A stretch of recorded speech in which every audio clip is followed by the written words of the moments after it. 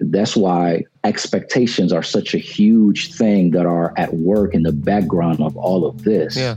Because at various moments, for various reasons, I've had to rethink about my expectations and realize how, without even knowing it, I was setting expectations that then just kept getting destroyed time and time and time again. Right then, let's do this.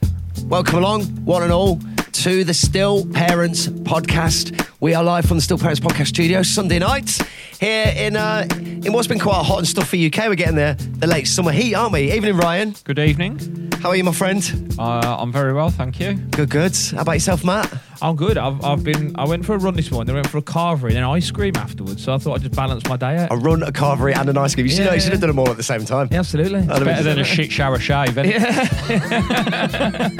So I burned all my calories first and then just added them all back on. So yeah. If this is the first podcast, by the way, that you've heard, so these two gentlemen, Ryan and Matt, Ryan, of course, from the Lily May Foundation, who set it up with wife Amy after the loss of Lily, which is 13 years ago, isn't it, this year? And Matt, who also now works with the Lily May Foundation after he and Crystal lost Callie, and that's just over 7 years ago now. So all of the other episodes you can find through your podcast provider, our website, stillparentspodcast.co.uk, and our Instagram, which is Still Parents Podcast. And we're just going to say a quick hello to our guest and see if he can hear us and we can hear him. Okay, joining us all the way. Go on, Ryan, sing the song, because I know you want to. I can't sing. But you couldn't last week, but you still ended up singing the theme tune to Neighbours. I can't sing this song because I don't want to ruin it because it's a class song. Yeah. But I'm not going to say anything till you do it. We're going to be waiting a while then, aren't we? From the streets of Philadelphia. Sorry, Kelly. That is how puerile we are in here. We're joined from Philadelphia by Kelly Jean Philippe. Am I saying that correct, Kelly? You are saying that correct. What a voice. Oh, yeah. What a voice. Yeah. Smooth as silk, isn't it? Smooth, man, yeah. We are, we're very happy to have you with us on the show today. Thank you very much for giving up your time on a Sunday, because it's Sunday late lunchtime over there, I think, at the minute, isn't it, for you? So how are you, first of all? Are you well? I am doing well. I am really excited to be joining you guys. Like I was telling you before we went live, I've listened to almost every episode of this podcast. And yeah, I don't know if that's cool or sick or a little bit of both. Yeah. But yeah, it's a great show, and I'm so happy I came across this show. Well, thank you very much. We appreciate it. It's an interesting point you make, actually. What do you make of that? Because obviously, Matt, I mean, I know straight away you've listened to more episodes than our own Matt. Yeah. Because it took him a while to, and we've spoke about this. I mean, we're joking a bit, but we spoke about it, and obviously the reasons why. As we mentioned before, you come and you do this podcast most weeks where you come in and you just have to go through, again, the worst day of your life. For both of you as well. So I can understand why it can be difficult to go and do that. But over time, I think since your wife came on, Crystal, wasn't it? So. Yeah, but I've listened to a few more. And again, when people ask that, I don't actually know. I just don't know. I just don't know. That's it, yeah. There's no, yeah.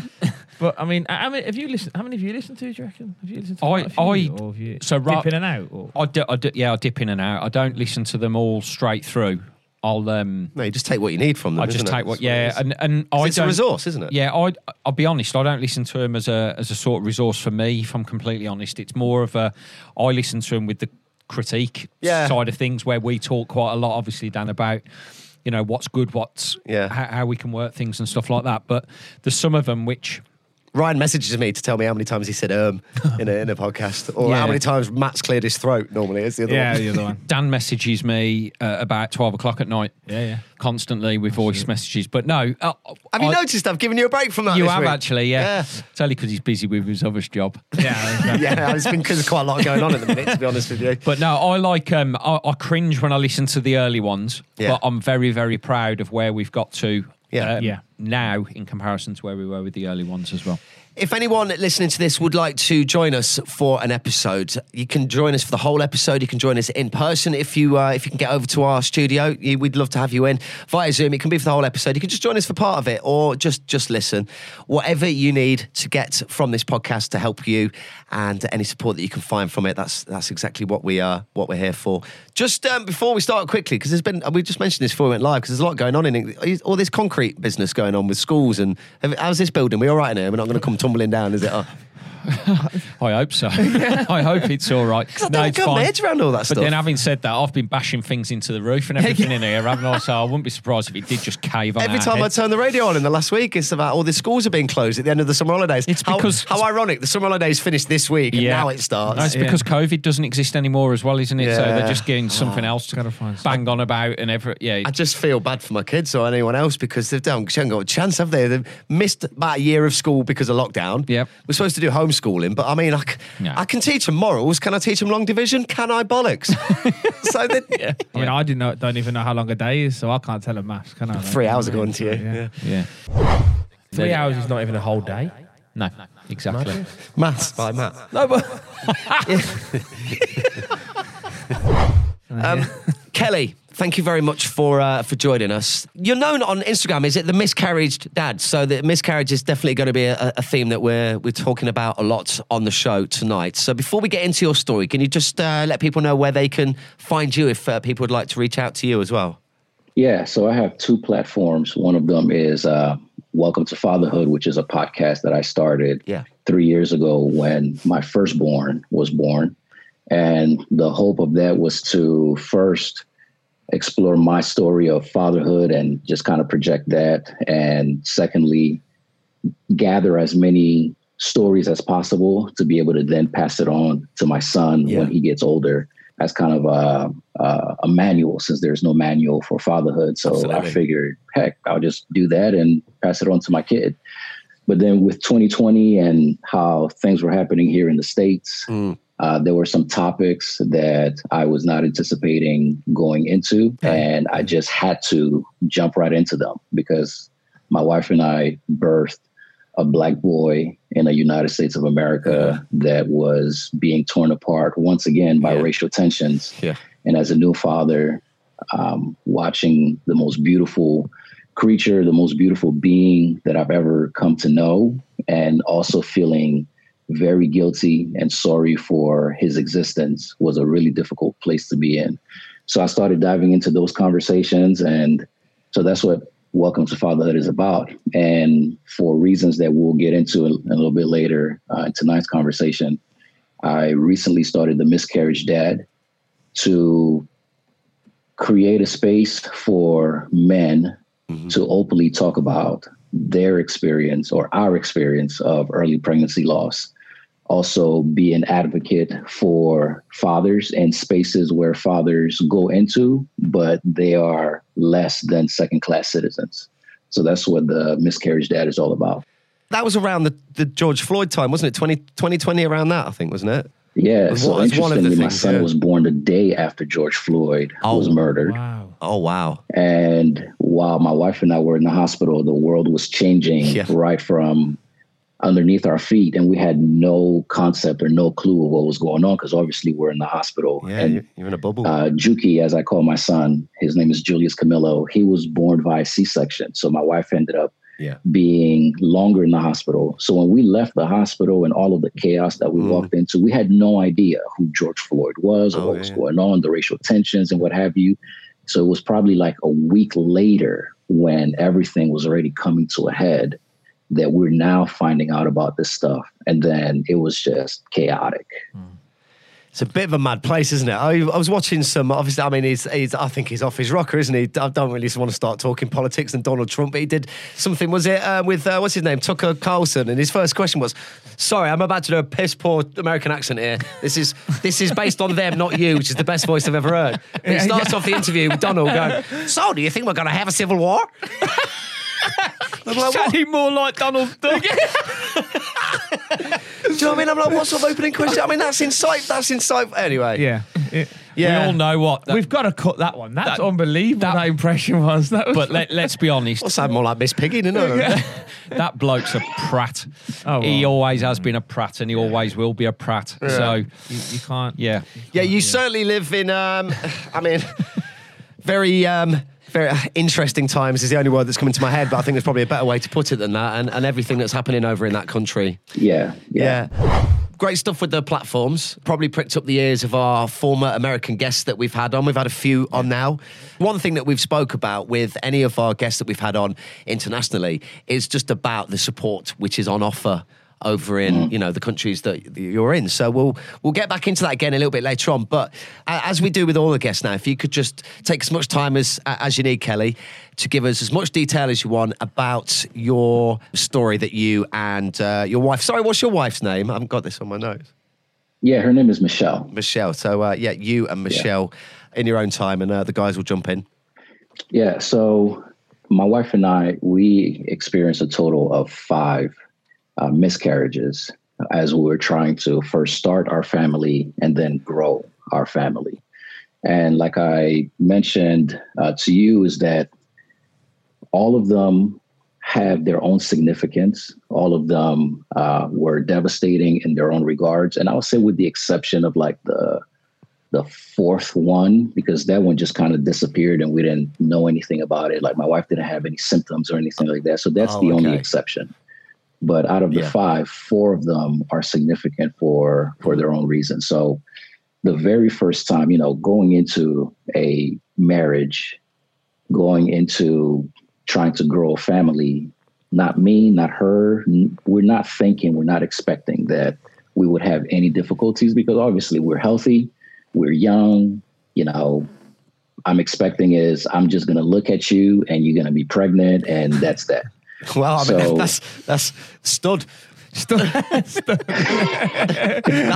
amazing. I reckon I wonder if Mary and Joseph were like that. I'd say my wife after dinner first. I mean, to be fair, with that voice, he's got a chance anyway, hasn't he? I must admit, I'm swinging his way now. So we, when my wife first told me that she was pregnant, I was elated. Yeah. I mean, I jumped up, ran around the house. I was screaming. I mean, she pulled out this little onesie that said, "Congratulations, you're going to be a dad." I mean, it was just the happiest time of my life. Yeah. And obviously going into it, you're not thinking it's not going to go, like something is going to happen. You're just not thinking that. Uh-huh. So we go to the first ultrasound, and there was something that was happening and she needed to come back for a second one. But after the first ultrasound, the doctor spoke with us, and this detail has become more clear in my mind over the past several years. Her words were exactly this: "Don't be surprised if the first pregnancy doesn't stick." Oh, and so that kind of planted a seed in the back of my mind that ended up shaping the way that I mishandled supporting my wife after that miscarriage was confirmed.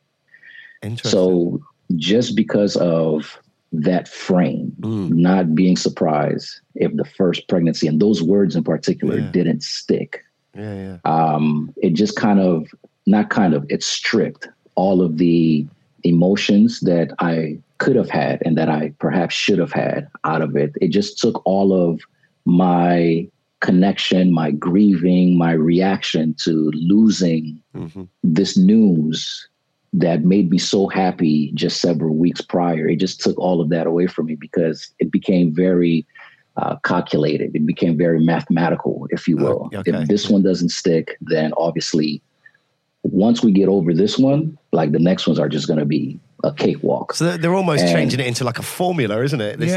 Not emotive. Yeah. Kelly, yes. Can I ask you, do you have any animosity against the doctor or the medical professional that explained it to you like that? Or say explained it, that said it to you like that?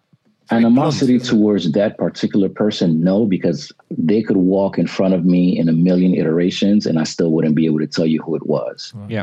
Animosity towards the lack of consideration and the callousness with which it was said. And here's the interesting part. I don't think it was said intentionally to like mess me up. No. Right. Yeah. Because from their perspective, this is something that they do every day. And I was probably the millionth person that this person had to say something to. Yeah, you're right. But on the other hand, I come back to the fact that this physician chose this field and this particular practice to be able to either give good news or give bad news. My wife and I, we made the choice to want to have children. We didn't make the choice to have a miscarriage. Yeah. And so the way that the lack of empathy was characteristic at that moment by saying something so matter-of-factly, so formulaically, is what I have animosity toward, because it really impacted the way that I was not able to support my wife during that first miscarriage, because she was devastated. She ended up having to get a DNC, and I just couldn't wrap my mind around why she was feeling so upset, because it was just a simple formula. The first one may not stick, so it's really not a big deal. Yeah. Like, we can just try again, and then the second one is for sure. It's like the humanistic side of things is just not there, isn't it? It's almost like it's just they're reading from a script. It's very blunt. Very blunt, very, Yeah. like you say, the empathy's not there, the delivery of that sort of news. You're right, they've probably delivered it however many thousands, millions of times to so many different people, and it's almost like it just rolls off the tongue. It is. It's going through I mean, my only comparison with this would be that you've said in fact, a couple of guests have said the difference between talking about losing their child on the podcast when they're doing it on here and they get emotional is because they're reliving it from a much deeper level than yet another time when you ask, when you don't want to talk about it and someone's just randomly or casually asked you and you sort of, I think it was you who said it, Matt, wasn't it? You sort of go through the motions some days. I think it was Tom Hender as well recently. Kelly, when obviously you said that you kind of went to a place of almost logic, I suppose, where you knew this was going to possibly not happen. So do you think when you found this news out, do you think you almost put your defenses up to kind of protect your own feelings a little bit? Do you think that happened or not? Or do you think... No, I don't think that happened at all, because I wasn't aware that I had any particular, I mean, it was sad, right? Because I had the news of, hey, I was going to be a dad, and now I'm hearing that I'm not going to be a dad anymore. And so, there was some sense of sadness there. Yeah. But just the way that it was said, it just made me feel that much more disconnected to something that I had begun to feel really connected to initially. Yeah, just because it was said in that way, like, hey, don't be surprised if the first pregnancy doesn't stick. Like, so matter of fact. That was the end of that. Yeah. Crazy, isn't it? How just like one sentence can have such a wide-ranging impact on it. Did you ever hear that? Like going through anything or with any of your clients? Because I've not heard about that before. The whole giving you that, it's sort of like a pre-warning, isn't it? The only comparison I can really make is my own situation where we lost Callie, was because when we lost Callie, I was in the room on my own and I didn't know what had happened. And then the midwife came in, and I'm assuming the midwife is not allowed to break that news. I guess the doctor is the one that has to break the news, like what happened. Or even if Callie was still alive at this point when Laura told me, but Laura, our midwife, told me that she'd been born, but she was poorly. Right. And I'll always remember that line, because it's like, okay, but yeah, you can tell me that, but what's next? So it's what you said, it's like a pre-warning. Yeah. But even at that point, it's like, okay, that's... Because I just don't recall hearing that with either time that I've been in with my wife. But What year was that then, Kelly? When was the first one? This was 2019. Okay. Yeah. Yeah. Okay. This was the first of 3 pregnancies in 2019. Wow. Or late 2018, early 2019, around there. How did after the first miscarriage and everything that you've spoken about so far, and especially as we've discussed on this podcast a lot, that naivety is now gone. And when you find out again that Michelle's pregnant for the second time, how did you treat that one, and how did you together just move forward I just have to give my wife a shout out, because the way that I was not loving towards her after that first miscarriage, she could have easily responded in ways that would have been justified. She could have just said... Do you mind opening up a little bit more about, because it might be helpful to any particular examples of that relationship shift that you had, and how you weren't there, or you perceive yourself not being there? Yeah. So my wife had this procedure that's called a dilation and curative procedure, a DNC, which is basically a procedure, an invasive procedure where they have to remove the tissue from her body. Right. And she describes it as like a vacuum suction that they have to put in and suck all that stuff out. So it leaves this after effect in her that she kept feeling for way after the fact.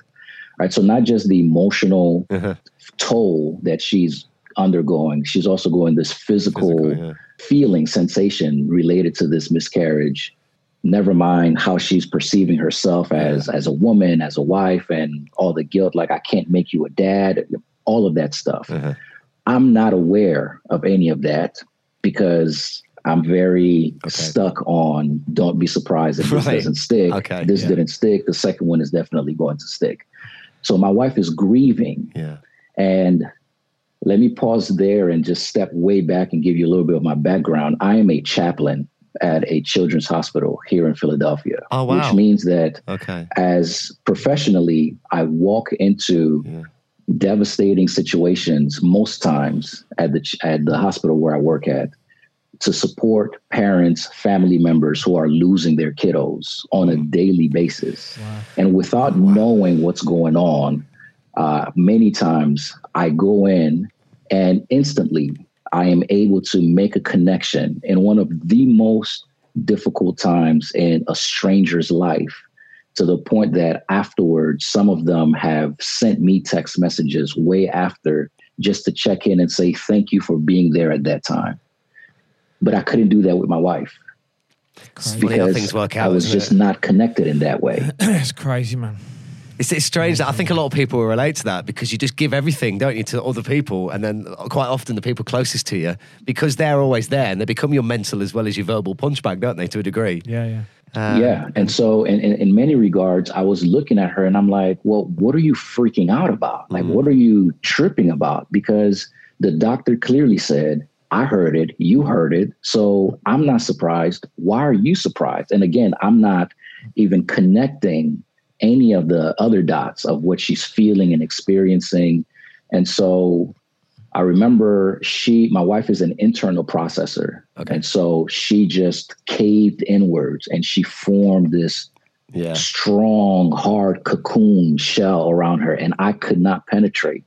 And I was relentless, like this desperate woodpecker. And I just kept going at it. And one day I said to her, listen, like, you need to talk to me. And I just started popping off on my wife.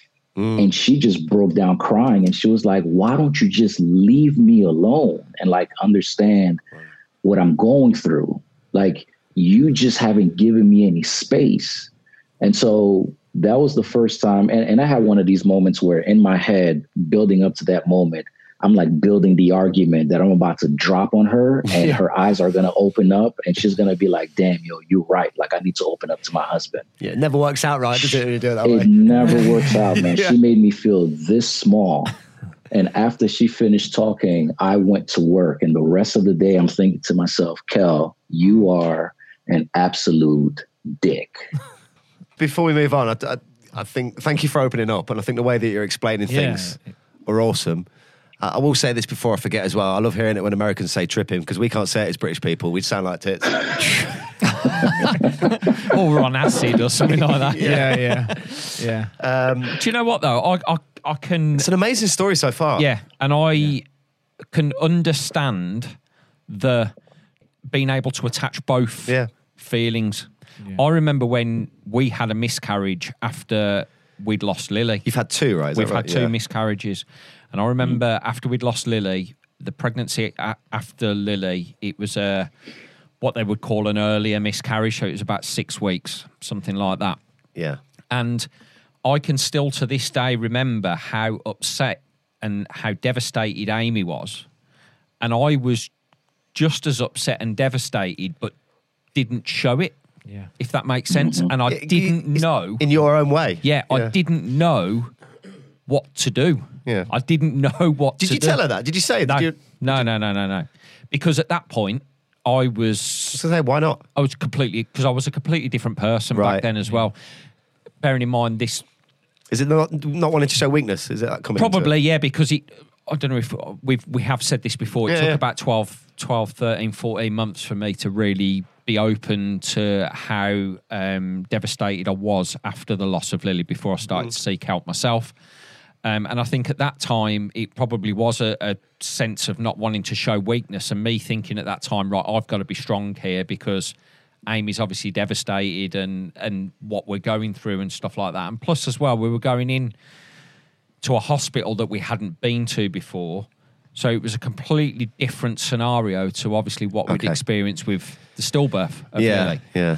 So I can completely understand it. And also from speaking to clients of mine who have gone through multiple miscarriage, recurrent miscarriage and so forth, there is a trend with men that it's very, very similar to how Kelly has explained his story there, to how men react to it, because I think it's very... Like the way Kelly said there, you've got not only the devastation of the way the female's mind works in comparison to the male's mind at that time. Like Kelly said, I can't make you a dad, or they feel like a failure, or the guilt coming my in, body can't carry a baby. There's lots and lots of different scenarios that pan out. It's a very, very widely spoken, certainly amongst a lot of clients that I've had who have had miscarriage or recurrent miscarriage. It's a real complex area. The complexity of miscarriage anyway, the subject of it. And it's interesting because I've had some clients that I've had, it's that word, isn't it, in front of miscarriage. It's that word just. It's just a miscarriage. And it's like, no, it's not. I remember a mate saying that to me. It's just a miscarriage. You'll be all right. Yeah. And felt like saying, well, this is just a smack in the mouth. But you'll be all right. Sort of thing. Do you know what I mean? But that word just is so powerful. It's so powerful in a lot of things in life. But and so I think what Kelly's saying there is absolutely right. I think the disconnect is there for all to see, really. So you're saying you're a chaplain in a children's... Was it children's hospital, was it? Or Yeah, at a children's hospital. So you're well-versed, as you said yourself, to seeing grief, but then it's very different when that grief lands on your own front door and you're dealing with it yourself. So you've had the first miscarriage. And after this, was it then when you had your child, or did you have your... was it miscarriage number 2 before you had your... No, so after that we had a second miscarriage. Right. This is purely going back to what you heard from the first time when the doctor said to you about the first time you might well lose. So you go into it and you think, my mindset would be, okay, well, that bit's done now. Second time's a charm, isn't it? Yeah. Where were you mentally at that point? Exactly what you just said. I mean, that was like my exact thought. Wow. You know, the first one obviously didn't stick. But from here on out, it's smooth sailing because we got that out the way. And so when my wife told me that she was pregnant again, I was excited, but way much less than the first time, obviously, because that naivete is gone. And having that experience, now being fully committed to, okay, so we're past that. We're not going to go through that again. This one is definitely going to stick. And I always wanted to have a baby girl at first. And so I was sure that, man, this second pregnancy is going to be my daughter. And we went back to get the ultrasound and we were right back at a familiar spot, same place. Not a viable pregnancy. How many weeks, Kelly?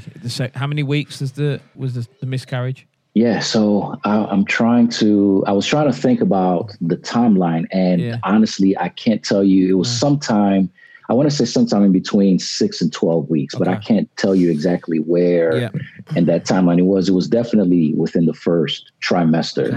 Okay. Yeah, so that second time, it hit me personally so much harder than the first time. Because I had built in my mind this expectation that the second one was going to work out. And so when it didn't, I felt crushed. Yeah. And in the midst of that, I started to think about my wife and my mistreatment of her during that first miscarriage. And so now I'm experiencing the loss of yet another pregnancy, the loss of this ideal that I was going to be a girl dad. I'm experiencing the guilt of not having supported my wife properly the first time. I'm starting now to ask the question, is it me? Like, am I doing something wrong? Am I paying back for something that I did way back when, is God punishing me?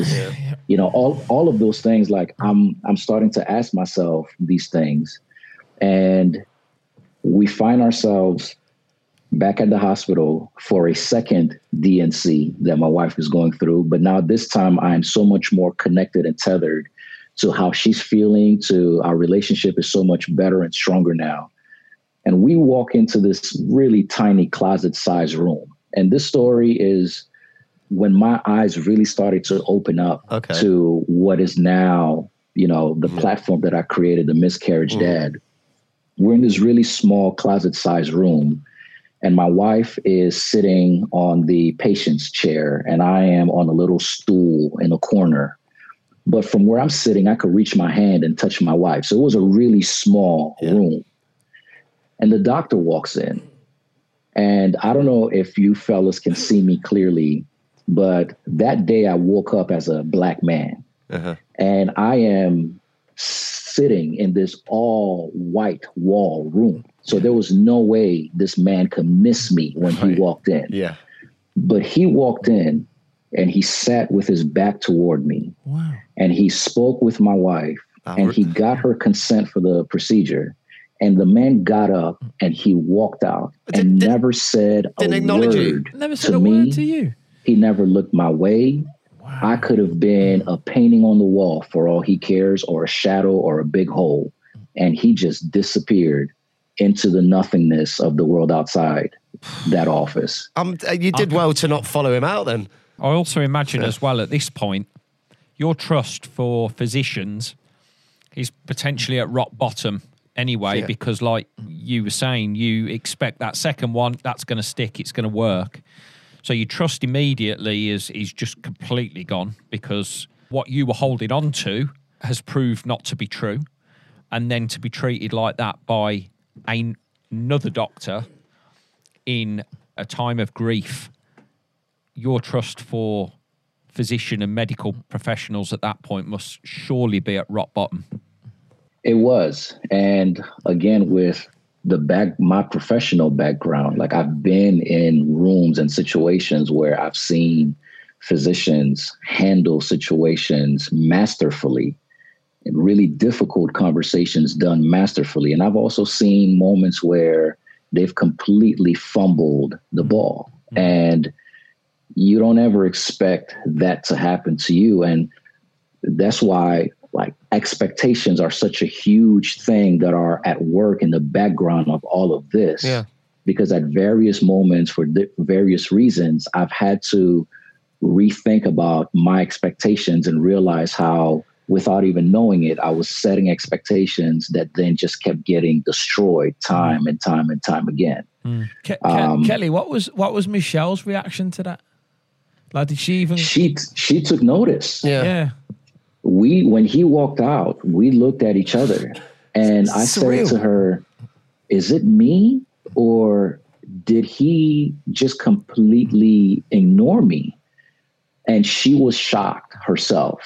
I mean, the fact that she took notice validated that A, I was not crazy. Yeah.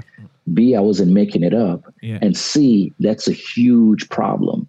Massive. And so it's such a surreal thing, because I mean, you've had two bad experiences with the miscarriage number one and the comment that was made to you, and then this situation when the person completely blanked you in the room, which was a tiny room by the sounds of things. I mean, where's the I mean, if it's your job, it's a family, it takes two hands to clap, as they say. You are one of those hands. And also, just in general, you walk into a room, even if I don't know anyone, I feel a little bit, you need to have a little bit of emotional intelligence just to acknowledge someone, even if you're just giving them a nod, isn't it? Yeah. But when you're in a room for that specific reason, that's appalling, that is. It's dreadful. Were you able to feed back on that, Kelly? Did you actually feed back to the hospital about that? I did. So the hospital sent a survey to my wife, and I couldn't remember the doctor's name, but I definitely wrote in detail what my experience was. So I felt like it was there just for me to kind of vent and get an email that said, thank you so much for your feedback. And blah, blah, blah, now I can shut down my computer and say, yeah, I did my part. I advocated for myself, knowing very well that email ended up in some junk mail somewhere and nobody's ever going to read it. And it's these sort of things and the way that people are treated that then can have a negative effect on people's grief journey by causing complicated grief. Yes, that's it. That's exactly and that's the thing. He's then you're dealing with enough, aren't you? Anyway, you're dealing with enough as it is, and then you've got somebody else who's adding, more to the pile, and potentially then it complicates that person's grief, because not only then are they grieving for the miscarriage or the loss of their baby, they're also wondering, hang on a second, why was I not spoken to? What unbelievable. The elephant in the room was the doctor who came and ignored you. Was the doctor white?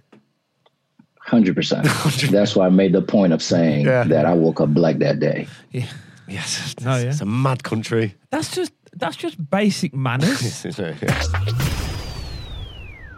There's another facet to this that, like I said, this experience in particular really started to open my eyes to the things that I'm trying to address now through the miscarriage dad.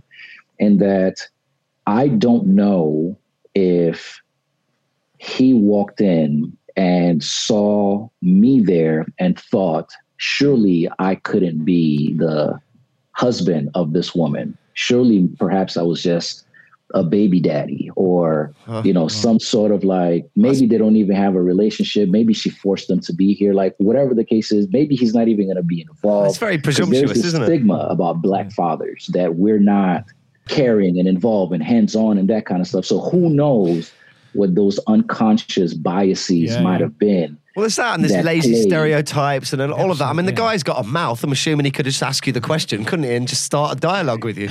So I know you said about you started the miscarriage dad and things like this. I'm assuming that what you've experienced has really pushed you towards doing this podcast and getting this platform out there. And I'm so pleased you've come on tonight, because I think this comes back to why we started our podcast, right? It's not a case of one sex is best, so the female or the male, right? It's not about that. It's about the fact that the male is just as important, or the partner is just as important. We've looked at it from a male point of view, and it absolutely has to be done, because I said, don't get me wrong, the care for Crystal when we lost Callie has to go to Crystal straight away, because she's physically given birth. She's gone through this emotional thing that I couldn't get near at that point to a degree. But then I remember specifically in that room when we lost Callie, everyone was stood round me in a big circle before Crystal came into the room, and they were almost looking at me like I had two heads, and none of them knew what to do. And then one nurse came forward and said, "Do you want a hug?" And I said, "Absolutely." And I just broke down into her arms. But that's because she just gave me the care that a human being should probably switch on and give you at that point. You know what I mean? But because I was a male at that point, listen, I couldn't be thinking completely into it, but I just felt they didn't know how to deal with me. You know what I mean? I've always said this, is that you can be the most well-educated person in the world. You can be a doctor, you could be a brain surgeon, you could be the most educated person, but if you don't have an ounce of empathy or common sense, then in my mind, that is just... Yeah, it's true. You can't teach that. Yeah. You can't teach empathy. You can't teach common sense. That's just being human. It's just being nice to somebody. That comes from your surroundings, your upbringing, your morals, doesn't it? You know, your day-to-day life. And I mean, I've often said before, the care, obviously what Matt's just said there about Crystal, the care that Amy had was fantastic. And the care from our bereavement midwife, Claire, who... I wouldn't ever say a bad word about her because she was that good. I got exactly the same emotional care as what Amy got. Well, that's brilliant. Well, yeah, I mean, it should be a standard, though, isn't it? And it should be the a fact standard. we're even discussing it is an issue. But isn't it a sad state of affairs that we speak to so many different people that don't get that care? Well, it is a theme, isn't it? And it is a theme. And well, the earliest example of it, I remember, I've mentioned this before, it's Ian Lawton when he used to go to his, one of our very, very early episodes, the Irish guy in his car, about we were on Zoom, and he used to go to a couples counselling thing, and he said it did nothing for him. He was there, but he felt like he might as well not be in the room. And again, as we've said, we're not trying to polarise the differences, guys and girls. It's just this is what you need to help you get through what you're dealing with. And so he went to his own one. It was the guy's only one, and it changed his world, didn't it? And Remember, he called it his tribe, didn't he? He found his tribe. That's what he said. He found his tribe, and he found the support and the care and the empathy within that group there. Yeah, precisely that. I'll put the link, by the way, in the description for that episode, by the way, for anyone who wants to listen to it. But what you've done, Kelly, I think is really positive. What you've gone on to do in giving that platform and really starting something up that needs to be done, and hopefully I'm sure you will have. Hopefully you've helped a lot of men deal with their feelings and their emotions, and kind of giving them a platform just to talk, right? You know, that's what it is, isn't it? So how do you find doing it yourself? Does it help you doing it? Obviously you're doing it for other people, but how do you find it helps yourself, or does it? Yeah, so the Miscarriage Dads platform, it is still in its infancy. And so the hope is to be able to do those things, right? To connect with men who have gone through these experiences, and not just give them a space to voice their story, to form community, to think of ways to try to influence the system so that other guys who are in it or who will go through the same thing can have a much better experience than we did. And it just came out of place where one evening I was like thinking about this stuff so much that I was like, Cal, just go ahead and do it. Yeah. So this October, a friend of mine who I went to school with, and when I launched the platform, his wife actually saw the post that I put, and then she contacted me and she said, hey, you should talk to Chris because we also had a miscarriage. I didn't know you guys were even trying to have kids again. They already have a child who's I think 10 or 11 years old. See, straight away. Yeah. And so I spoke with my friend Chris, and he was like, yeah, dude, we had this thing. And so I started telling him what my vision for the Miscarriage Dad was. And he said, I want to be a part of this. Brilliant. Just because of what it stands for. Because the reality is that here in the US, as far as I've been able to research, there isn't a platform or a space or a resource like what the Miscarriage Dad is currently or is aspiring to become. Like there just isn't anything like that. Previous American guests have said, the same thing. They couldn't find anything. So. Yeah. So I came across you guys because I just went on Google and I said, okay, podcast about men struggling with early pregnancy loss. And then I saw the Still Parents podcast and I was like, this is amazing. And I was so excited, but also frustrated and disappointed that all of the organizations that I found that care for or cater to men specifically or primarily or equally are all overseas. Right, yeah. Australia, UK, nothing in the United States of America. And you are such I'm a just massive, like, this is nuts. It's a big old place as well, isn't it? Country, man. Like it's huge. Geography with maths. He's back. We're bringing out a book. Yeah, I've already said. I know you're nowhere near it. I've already said I'm going to say it. I'm off to touch the Hollywood sign at some point. Yeah, he's got this thing about any time we get an international guest on, you've got to bring up a landmark so we can go and ask what it looks like. What it looks like in real life, and the answer is always the same as it looks like on TV, but in 3D. What are you going to do in Philadelphia? The only thing in Philadelphia I can think of. You know, at the start of the Fresh Prince of Bel-Air, and he's in the basketball court before he moves, and when he gets beat up, doesn't he? Yeah, go and see that. Go to that basketball. No, court. I went to Philadelphia when I was there. Oh, did you? I did, yeah. It was great. Really nice place. I took a Greyhound bus. The Greyhound buses are unbelievable, by the way. Sorry, what's a Greyhound bus? It's a bit like basically like megabus. like the megabuses. You know, the megabuses over here. It's And not that was, literal. like, You're not sat on a Greyhound. No, I know that. I was just thinking. It's like, oh, I know that, obviously. I mean, that would be amazing, wouldn't I'm it? assuming it. I'd love that. I know they got some problems in America, but people riding Greyhounds to work, I stop at that. You go to Lapland with the Huskies and go to America for some Greyhounds. Yeah, but how fast would that be as well? Like, get there quick, right? That's it. I love our travel chats. Great, aren't they? So, Kelly, thank you for coming on with us. I realise that we've got into such detail and we've nearly been on for an hour, but we've got lots to talk about still. Now, I don't know if you want to stay on or if you want to do a part two. What you guys? How are we at with this? I think part two. And I can stick that all together because we've still. So you've had these guys decide that. So you've had the 2 miscarriages, and then you did have a third pregnancy, which was a success, wasn't it? And you had your baby. Tell us about, am I getting the name right? Julius. These are brilliant names. I mean, you're Kelly Jean Philippe. You've got Julius Camillo, is that right? These are like proper correct, names. Yeah. We've got like 8 syllables between all 3 of us in this room. The full name is Julius Camillo.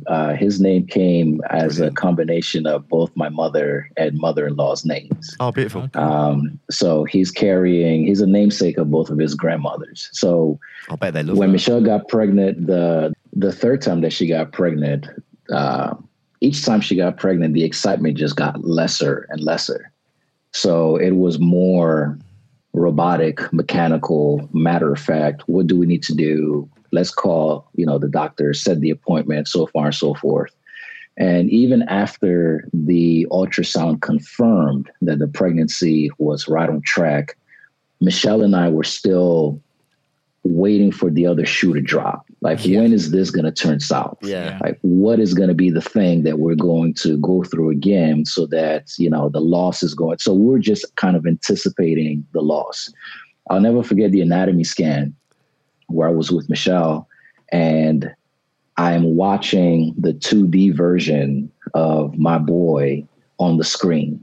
And I'm nervous because I am waiting for something, some type of abnormality, some type of deformity, some type of something. Yeah. Just because of the trauma of the first 2 miscarriages. Understandable. And she is examining his head, and the picture that she had on the screen, I was like, oh man, this kid has my head. Like, this kid has a dome on it. I mean, it's just like, wow. So that was the first time that I started to feel some sense of excitement about this pregnancy.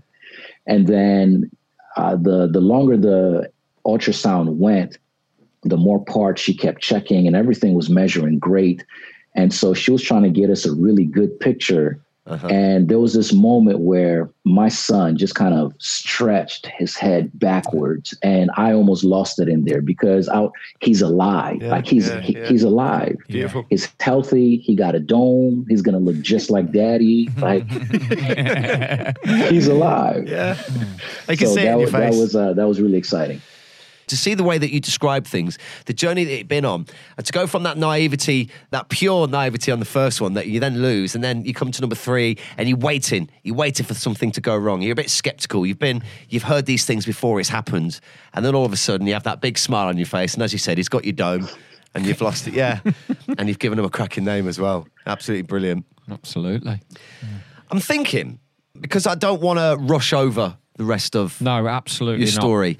And I also would like to go into a lot more detail about what you're doing as a result of your loss, with the Miscarriage Dad and the platforms that you set up. So I would like you to come on for a part 2. And I was just wondering if it would be maybe try and get on one of our previous American guests to join us on it.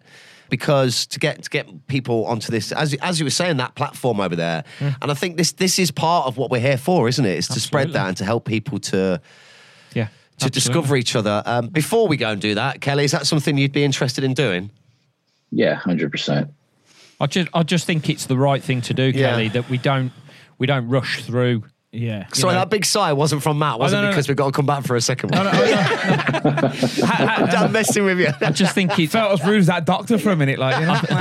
Oh, bloody hell, I've got to work on a Sunday. I just think it is definitely the right thing to do, because I get the impression we're probably not even halfway through your story. No, we're not. And I also think definitely with the miscarriage dad that there's some legs in that we need to explore a little bit more and get some more information out there. And I agree with Dan, it'd be great, even if maybe, I don't know, halfway through, you know, the second part, that we get somebody to one of the American dads that we've had on in the past. Or as even well. if you're not been on, if you're listening from America to this right now and you'd like to join us again, before we've done, obviously, if you can see in your browser that part 2 is already out, you're probably a bit, you know, but I'm sure we'll be able to figure out something. Yeah, but absolutely, definitely. Kelly, you tell the story amazing. So well. Yeah, you do. With a lot of dignity as well. And I'm blown away by your story, and I'm so chuffed that we've had you on, because you're a credit to yourself. You're a credit to yourself and your family. And do you know what? I get the impression that at some point you really did beat yourself up over that first miscarriage loss.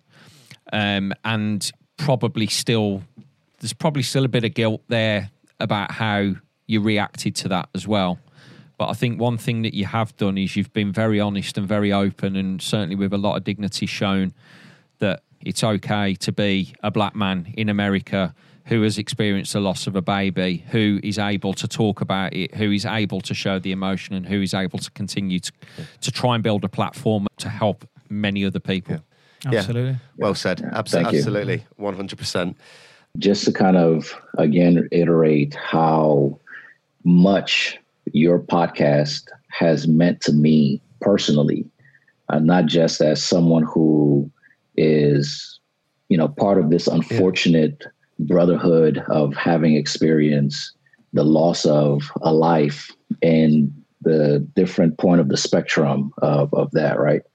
But just what you guys have done, what you continue to do, it's really, it's incredible. It's encouraging. And I find, and I think that's the reason why I've listened to almost all of your episodes, because I keep getting inspired by the fact that this space exists, and while also acknowledging the pain and the circumstances for why it exists.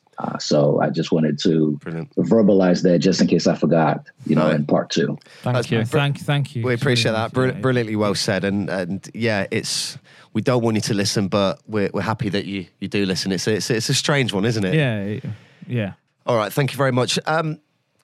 A bit awkward asking this, but I'm going to do it anyway. What are you going to ask? I worry when Dan does this. Right. Because you're a few hours behind, aren't you? Over there, 6 hours, I think, from Birmingham to Philadelphia, where Kelly is. And you've got an amazing voice, as we've all said. If I phone you up in about 3 hours, can you read me a lullaby? Because I need to sleep. I wondered where like the CBeebies bedtime story, wasn't it? I wondered where you were going with it. It'd be amazing, wouldn't it? I'd love that. It's a good job Kenny's got a sense of humour. I think I've memorized the Pout Fish, which is one of my son's favorite books. Go on and give us that then. Here we go. Everyone be quiet. Deep in the water where the fish hang out lives a gloomy swimmer with an ever-present pout. I'm the Pout Fish with a Pout face. So I spread the dreary wearies all over the place. Blah, blah, blah. That's it. That's all I got. All I'm missing was me hot chocolate. That was amazing. And his teddy bear. You need to be narrating film. What are you drinking? What's that? Jack Daniels? Is that Jack? What are you drinking there? This is not a paid advertisement, by the way. No, don't worry. What is that?